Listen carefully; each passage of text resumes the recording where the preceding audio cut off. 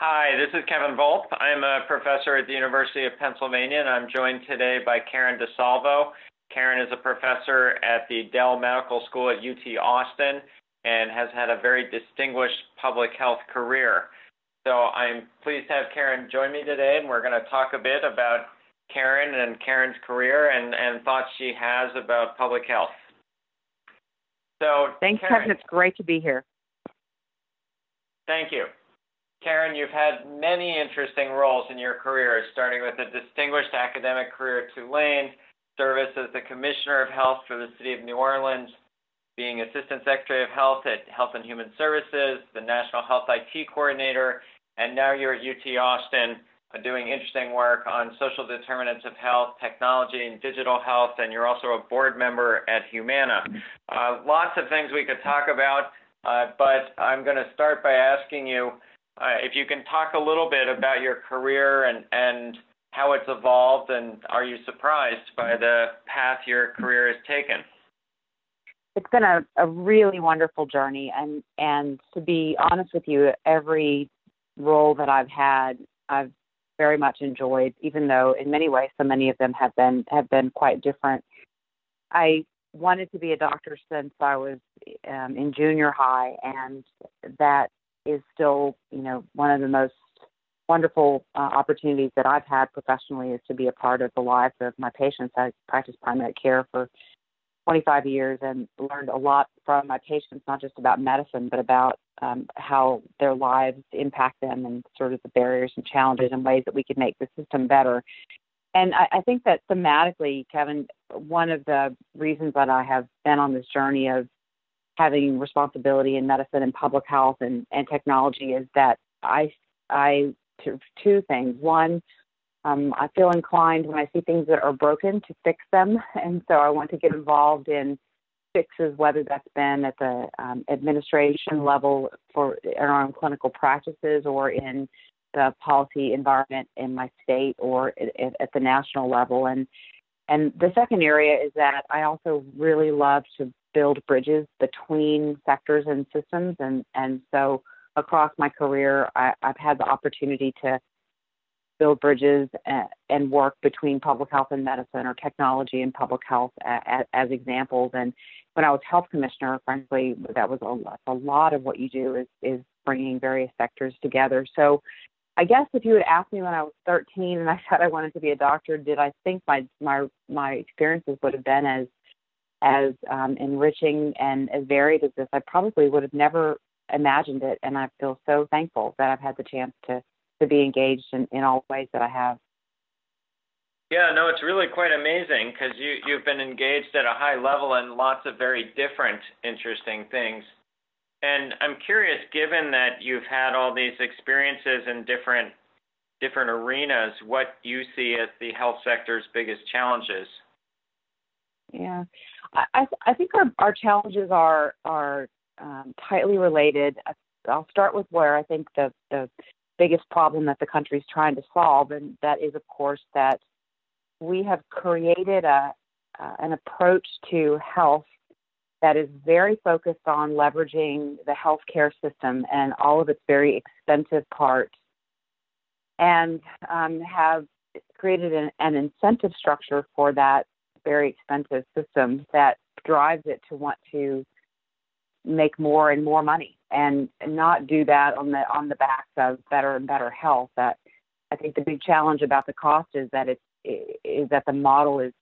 so misaligned with what we need to do as a country of having a healthier population, a healthier workforce, more well-being and vitality for people and communities. So many people describe a sickness model that sickness model is doing really well. It's growing as a part of our economy and building jobs and buildings, but we have to find a way to get off of that track and move towards a business model that really incentivizes health and find a way that's just as helpful to our economy and to growth, but also is frankly helpful for well-being. And I think in all of that, which it's not just that we need better clinical excellence, it's that's sort of the necessary beginning, but we have to begin to think about the other parts of health that are less attended to, whether that's social needs or the built environment, those things that are driving 60% of our health outcomes. And that, for me, is not just a challenge, but a great opportunity for the country right now to really think about how we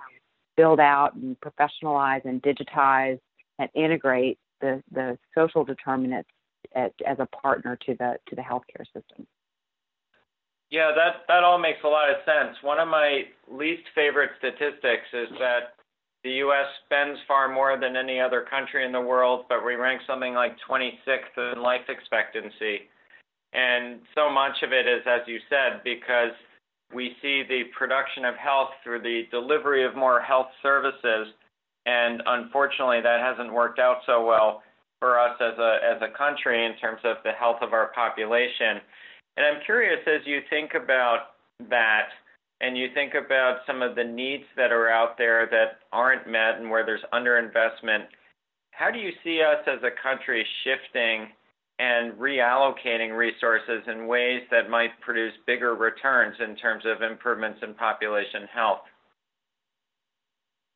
Yeah, the idea that the sicker people are, the better the health system does, sounds so awful when you describe it that way, because I know certainly most doctors and health professionals and health system leaders get up every day wanting to improve health, but that the challenges are in a couple of areas. One, the incentive structure, as we all know, drives doing more and not necessarily better, driving towards value or better health. So great examples of where that's beginning show us the way and how that can be the case. I think the second is that we don't have a lot of visibility yet or understanding about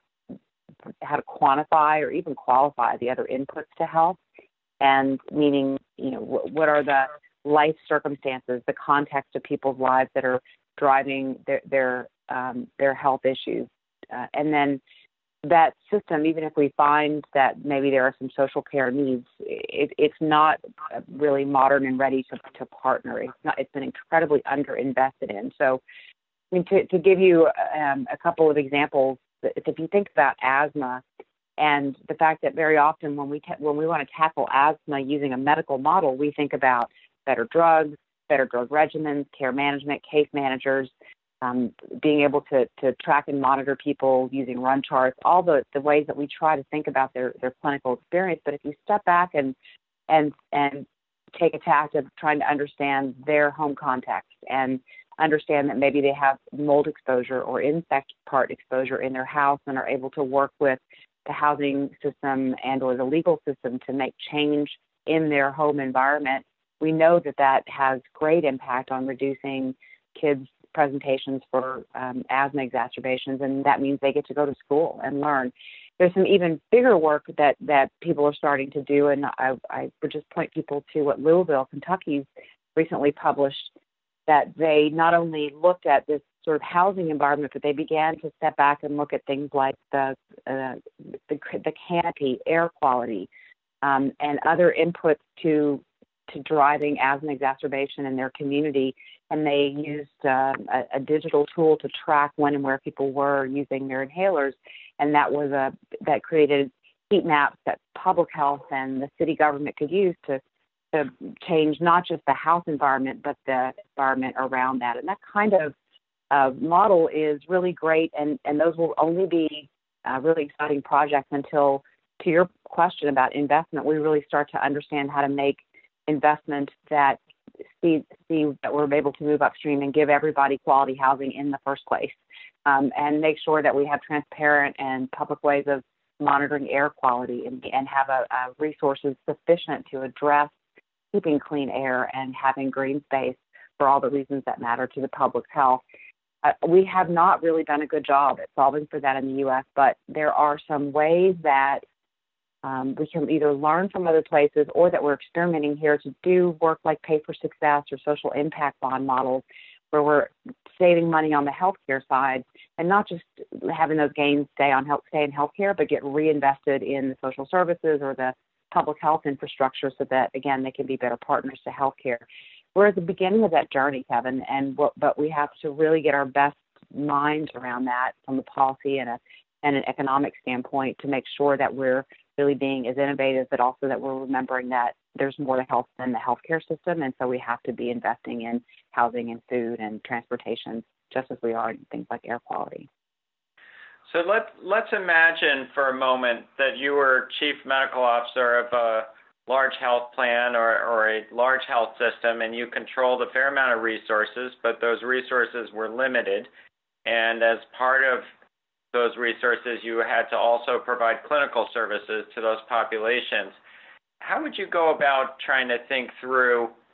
how much to allocate towards reducing social determinants of health? How would you decide which social determinants to go after? Do you feel like there is solid evidence on how to approach specific areas in a cost-effective way? I think the evidence is for interventions is still emerging, and so it's an exciting area of evidence generation. But in that case, what I would do is I would go to the data that I have in hand, and I would look for the individuals in my population, whether they're my members of a health plan or of my attributed patient population, and do some stratification, find out who seems to be needing the healthcare system more than others, who are the high-cost, high-need patients. Those patients or members are typically also have a lot of complex social needs as well, and I would target them by asking questions. I would call them or go into the home as part of my risk assessment or as part of my regular intake. And I would ask them using structured tools that are already available out in the world, whether they're going to bed hungry, if they have stable housing, if they feel safe in their home. We do know that there's some domains where there's some evidence that if we ask a question, there are resources that we can link people to, and that will improve outcomes. I think where most